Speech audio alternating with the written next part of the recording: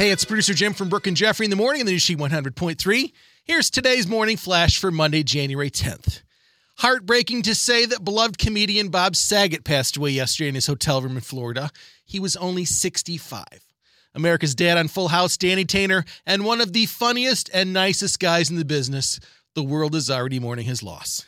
Some happier news. After another painful season, the Bears are finally pulling the trigger and cleaning house, firing Matt Nagy and Ryan Pace. Virginia McCaskey may not be done yet with CEO Ted Phillips on the hot seat, too. Does that set the stage for Jim Harbaugh to return to Hallis Hall? We shall see. And finally, the first trailer for Peacock's upcoming Bel-Air, the drama based on Fresh Prince of Bel-Air, is out.